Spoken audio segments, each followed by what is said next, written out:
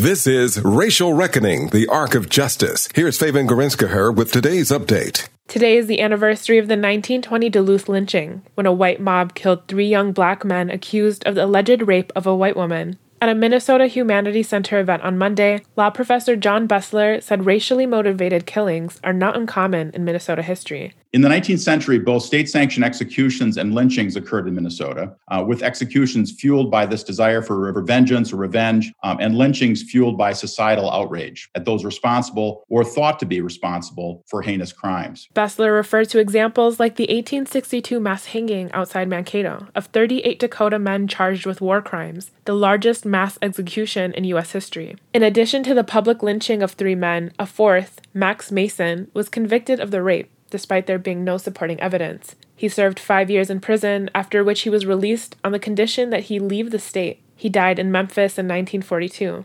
Last June, 100 years later, lawyers Jerry Blackwell and Corey Gordon won Mason a posthumous pardon. The pardon came just weeks after the murder of George Floyd. Blackwell said the pardon is only a small stepping stone on the path to racial justice. The fact that the majority of posthumous pardons have gone to African Americans underscores the importance of the posthumous pardon as a vehicle for shining light on the racial injustices of the past, and also helping the nation itself as a whole with curing some of the problems we have with social and moral amnesia. And we can't really address or fix that which we don't acknowledge even exists. The pardon was the first of its kind in Minnesota.